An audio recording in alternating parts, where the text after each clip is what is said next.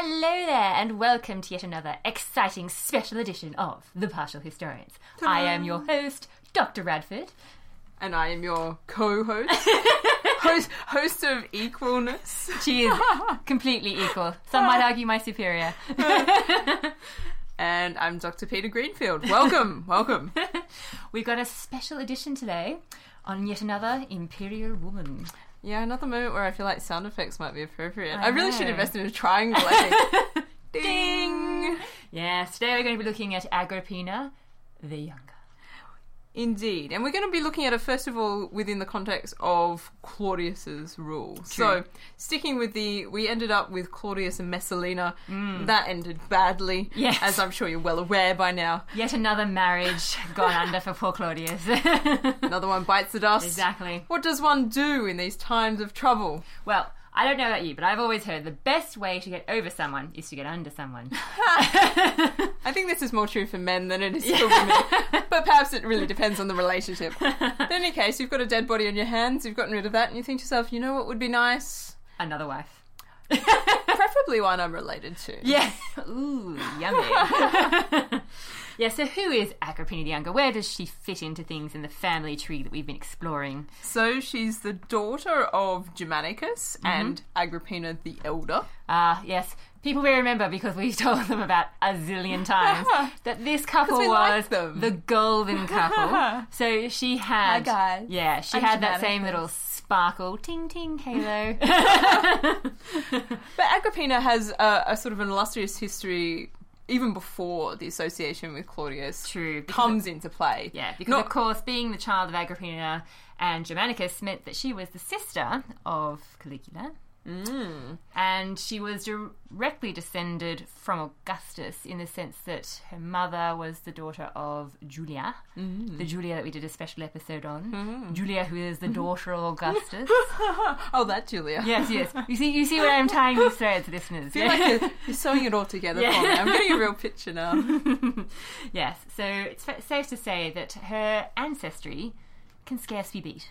Yeah, in terms of like connection back to Augustus, yeah, she's got it happening. Yeah, definitely the sort of person you want to have on side, and somebody who has been lauded under the rule of Caligula. Yes, he celebrated each of the three sisters. He was rather fond of his sisters, people may remember.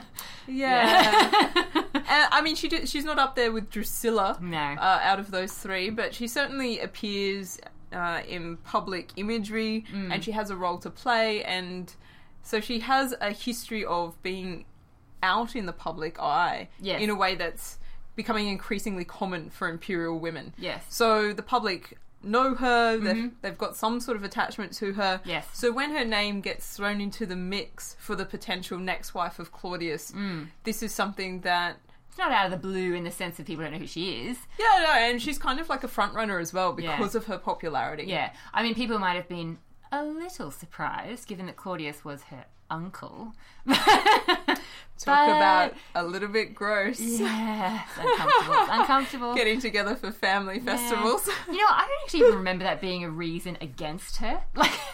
Well, no. I mean, her popularity certainly publicly outweighs the popularity of the other two candidates. There are a couple of other women involved. Of course, yes. Because, I mean, this is the thing. This is how the sources really paint it for us. That the freedmen... You might recall when we talk about Claudius, we did talk about the freedmen a lot. Yes. These former slaves who are now essentially working who effectively run his court. Yeah. We've got a sort of a palace courtier situation happening. Exactly. They essentially work for him still, but they're just, you know, better paid. But yeah, basically, because the sources paint this real picture of an emperor who's dominated by wives and freedmen, the freedmen are, of course, the people who are going to decide who Claudius marries There's next. a bit of a competition. They're like, each of them has their preferred candidate. Exactly. Like, hey, she's pretty hot. She's pretty hot. Have you seen this one? Yeah. Yeah, I wonder how embarrassing the parading of these women became. I know. It feels like it would be awkward. Competition phase. Like they, you know... Did we have a swimsuit section to this? I know, you just kind of feel like maybe they just organised for them to like bump into each other. Like, oh, hey uncle, hey niece. What's going on? Nothing much. You come here often.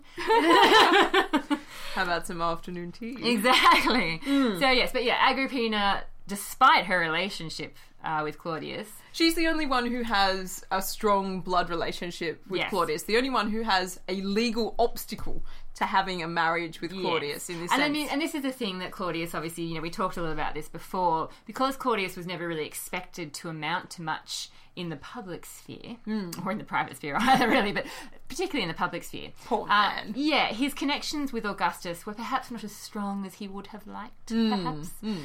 So marrying someone of... Oh, look, this is going to up the ante. This is like bringing the strands together. Exactly. Claudius...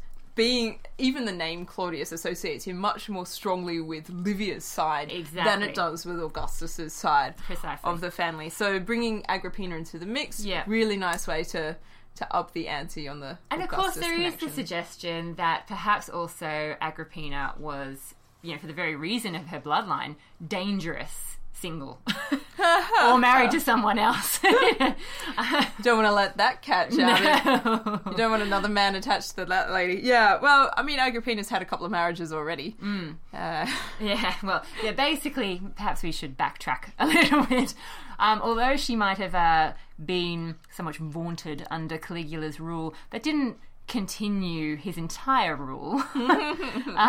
She and her other sister, not Drusilla, they end up in exile. At the end of Caligula's Livilla and Agrippina, they end up losing out at the end of Caligula's rule. Yeah, much like everyone really did with Caligula. They ran afoul somehow, and they ended up in exile. Luckily, they managed to outlive him, because if he lasted too much longer, who knows?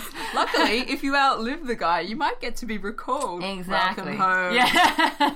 And then, of course, she had cast about for another husband. Because Claudius obviously been married to Messalina. Yeah, so Agrippina has... her first marriage is to Gnaeus Domitius Ahenobarbus. He's a fantastic character. I won't go into him too much right now. But they do have a son who ends up being Nero. He's known as Domitius for the early part of his life after his father, rightly so. There is a second marriage to a guy called Passienus Crispus, according to Pliny. And not much seems to be happening there. Yeah, I mean, I've read suggestions that he was, I think it's fairly well established that he was very wealthy, which might have been the attraction for her, because we don't really know what her financial we don't really know what her finances were after Caligula exiled her and stuff. Yeah, it's not clear necessarily how she's managed to survive out of that. And, she wouldn't want to become a prostitute or anything, so selling herself off in marriage. I don't know. Why not? Yeah, but this guy was, you hear some suggestions that he was, rather witty and quite a lot of fun. Well, they don't seem to have any children, though, so there's not much going on in that sense. Well. And by the time it gets around to her being on the table as a possibility for Claudius, she's actually considered to be relatively old out of the candidates. Yeah, because of course she's in her mid-30s. Her second husband dies rather opportunely. Oops. Yeah. Yeah, so he opportunely died around the time that Claudius was looking for a wife. Not too long. I'm not seeing correlation does not equal causation. No. It's definitely not anything linked to that. But it's around that time. She's single, he's single, match made in heaven. There's just that small legal obstacle about not being able to marry your brother's daughter to get around. And once they clear that up, and they do clear that up, pass some new laws, get that solved, all of a sudden... It's just a legal complication. There's nothing gross about it. I'm sure there's a reason why that law existed. But leaving that aside for now, they do quickly run through a change in the law. It's now okay. The popular support is behind Agrippina, which means that her freedman who's supporting her palace is obviously doing quite well out of this deal. Yes. Yeah. So he's been shown some favour here. He's probably thinking, I'm on the up and up inside Claudius's court. You might think so. And thus... they are married. Yes. Now, of course, some of you might remember that we mentioned another freedman who was prominent under Claudius's reign, Narcissus, last time, because he had particular connections to Messalina. And Agrippina perhaps might have had a hand in the fact that he seems to be disappearing from the picture. Obviously, she's got an interest in eliminating people who are potential rivals who will undermine her position. Narcissus, the freedman, was supporting Agrippina as Claudius's potential new wife, which was his former wife. Very imaginative, isn't it? No, not particularly on his part. Yeah, he's getting lazy. He got too confident. So not only does he have this connection back to Messalina, but he also is actively supporting somebody who is potentially a real rival for Claudius's affection during this marriage courtship phase business. Exactly. And Agrippina, I mean, again, not to get too psychological, but if we look back on her history, she's lived through, she knows what's happened, obviously, to her mother and her brothers under Tiberius. For those of you who can't remember, they either starved to death or were eliminated somehow. They were basically eliminated under Tiberius's rule. She then thought perhaps she was entering a more secure area of her life with Caligula, her brother, only to find that wasn't true either. And then, of course, when Messalina was in the ascendant, she's also seen the exile and death of her sister, Livilla. Again, who knows really why, allegedly for, adultery. I mean, it's safe to say that Agrippina has seen a real share of trauma in her life in terms of the insecurity of people's place and position and situation in any given scenario.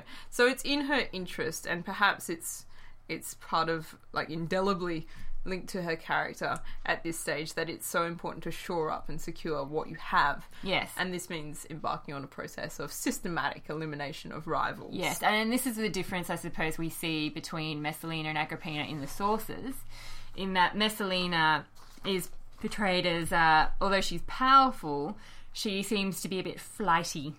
A little bit of a scatterbrain, perhaps. She's not systematic. She's more driven by, typical womanly things like emotion and her libido and all those kinds of lower order. Well, at least so it would appear. She's not systematic in perhaps the same way that Agrippina is systematic. Yeah, and this is the sources talking here, but this is the kind of sense that we get of them, whereas Agrippina is portrayed as, she's described as being sort of masculine in her approach to power, in that she really knows how to play the game and she plays it well. She gains a certain amount of admiration from people like Tacitus, who see her, if not exceeding her position, but at least embodying some sort of masculine aspect while she does it. Whether that's a compliment or a real criticism, or a backhand, is another matter entirely. Yeah. But she is systematic. She gets rid of the other rivals who are in contention for the marriage, has them eliminated. Smart. Yeah. She manages to work her way to getting some of her personal rivals out of the way so she can secure marriages with other children. So there was an arrangement with Messalina's daughter, Octavia, and a certain gentleman. This is now broken off to free up Octavia to marry Agrippina's son, Nero. Now, hold on a second. Am I hearing you correctly? Is there another marriage happening within the family? Perhaps. Now again, a slight legal complication. Well, it's interesting actually. Messalina has left a legacy of 2 children. Yes. We have Octavia and we have Britannicus. And Nero is around the same age as Britannicus, but he's slightly older. Yeah, he's about 3 years older than Britannicus. And so we have Domitius taken on as Nero, the stepchild, the older brother now, the older stepbrother of Britannicus. Yeah. And we see movements within the family of her trying to tie in Claudius's biological children with her own protege. Yes. And this seems to be, if you were thinking that Messalina was somebody that she had an intense rival with perhaps, or that legacy doesn't sort of outlive Messalina's death. No. She's far more interested in making sure that the connection is secure between the lines of the family and cementing herself within exactly. It's not in her central position. Yeah, it's not in her interest to divide them because she doesn't need rivals. She increases the legitimacy of her own son by connecting him to the biological children. Yeah, because Nero will be her only child. And so... at this stage, I think she already knows that. Exactly, as well. yeah. So this is really, this is her shot. And I've got one card and I'm going to play it. Exactly. And being a son, thank God for her, I suppose, there is obviously the real chance that now that she's in this position, she can move him into the line of power. Yeah, definitely. And so it's not very long into the process of the marriage that Domitius is officially adopted, becomes Nero, and is conferred with preference for being the older son. Yeah. So this is kind of unusual because this is basically Claudius giving preference to a child that's not his own over his natural son. But this seems to be the sort of thing that the Romans have less trouble with than we do. Yeah. So in Roman tradition, if you're adopted into a family, they don't necessarily distinguish that it's an adoption. You're considered to be a son. Exactly, yeah. So in this sort of situation, an adopted son, or as Nero becomes, is just as valid as a biological son. Completely. Once the decision has been made, once the law has been, everything's put into place legally, it's as if you have a new father. And you have to also think that, Claudius is not an idiot, despite all the evidence to the contrary. What? And, I mean... we know. Obviously, with Nero having Agrippina as his mother, he's got the better ancestry, over Britannicus, over... he's got that connection to Augustus. And who is Britannicus? The son of Claudius... and Messalina, his disgraced adulteress. And in the way that only young, rich, privileged boys can be, they're utterly nasty to each other whenever they have the opportunity as well. If this wasn't a podcast, I'd stage a little slappy fight with you right now. That's what I always think of when I think of Britannicus and Nero's children. Look, they're always trying to show each other up. They're always insulting each other in public. Yeah. There are some times where Nero tries to set Britannicus up for a fall and Britannicus slaps him in the face in a clever way. These two go at it, sort of hammer and tongs whenever they can. Yeah. So not happy families, exactly. You can say they're all brothers and sons, but that doesn't necessarily mean they'll get along. Now, in addition to eliminating potential rivals and shoring up her own position, she also does restore the position of certain citizens as well. So people who have been exiled under Messalina or under Caligula, she starts to bring back the people who were, you would suppose, previously supportive of her. Yeah, and one of, I suppose, the most notable of these people is Seneca. Yeah, Seneca the Younger returns to Rome, and he's going to end up having a greater prominence as time goes on. I mean, for those of you who aren't as familiar with this period, Seneca is well known for numerous works which have been left behind of varying... He's a bit of a philosopher. He's a bit of a philosopher. He's a bit of a political activist. Exactly, yeah. And so he's known as sort of, someone who's obviously a great writer of that time. And so he is a person of note, and he was notably exiled seemingly for his involvement... allegedly for his involvement with Agrippina's sister, Livilla. So, yes, family connections. All comes back to the family. It does. There are some really interesting things that happen to Agrippina now that she's the wife of Claudius. She's at the pinnacle. And she's marked out as being particularly important in terms of hindsight from our perspective, because she's one of... these first women to be associated with the title Augustus in her own lifetime. Yeah. Exactly. This is something that, again, you may recall that Livia, it was, given to Livia. This is offered to Livia after the death of Augustus. Yes. So she is pretty much the only other example. Messalina has offered it, but Claudius says that's inappropriate. Yep. This time he doesn't say no. No, exactly. And one has to suspect it's because of the stronger family tie back to Augustus. I mean, she does have a legitimate claim to being known as Augusta. Completely, yeah. Absolutely. And that's a huge honour for her. It shows she's a real achievement. Bravo. Bravo. Nice work, sister. Nice work. Now, things skip fairly quickly along. I mean, So Claudius and Agrippina, they're married in 49. And Claudius dies in 54. So there's no huge... we don't have a lot of time to deal with. No. A lot of the things that take place that are of interest for the relationship between Claudius and Agrippina relate to the advancement of Nero in various ways. Exactly. So the fact that Nero is given the toga virilis, the toga of manhood, early, and is designated to hold the consulship when he turns 20. So years in advance of when he gets there. Yep. So he's given all of these privileges, while Britannicus is sort of pushed down and he remains in the toga of childhood. Yeah. Oh, God, that must have been annoying. Yeah, so frustrating. As a growing man. Yes, I know. One thing Nero would have always... There's nothing said like to him. not being given your toga virilis.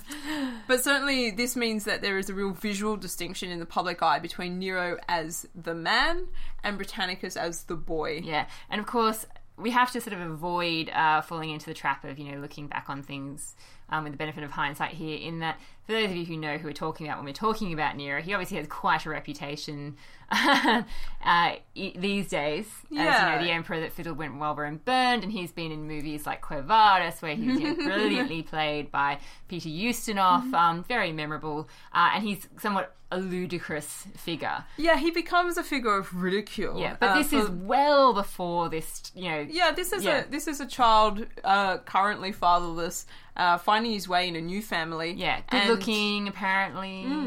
Charming when he wants to be. Exactly. And being advanced ahead of his years. Yes. And with that connection to Germanicus and Augustus, I mean... Yeah, a very rich family history and tradition, which he'd be well aware of. Totally, yeah. And this is the sort of thing that he's going to use as a young man who's not quite as diplomatic as he could be to lord it over Britannicus a little bit as well. Yeah. Too bad, so sad. Yeah, so by 53, we see the marriage of Nero to Octavia. So she actually has to Octavia's sister of Britannicus. Yeah. So Octavia, because Nero has been adopted, and therefore is like a real son, in that family, Octavia actually has to be adopted out of the family. You can't have a brother and sister get married, can you? No. What's the way around this? I know. We'll legally make her part of another family.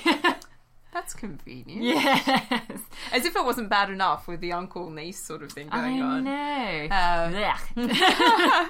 Anywho, so yes. Well, they're not as strongly related as they would appear to be, but according to Roman law, once your brother and sister, your brother and sister. Gross. So you've got to adopt her out, so then she's the daughter of a different family. I know, it's still a little gross, you have to admit.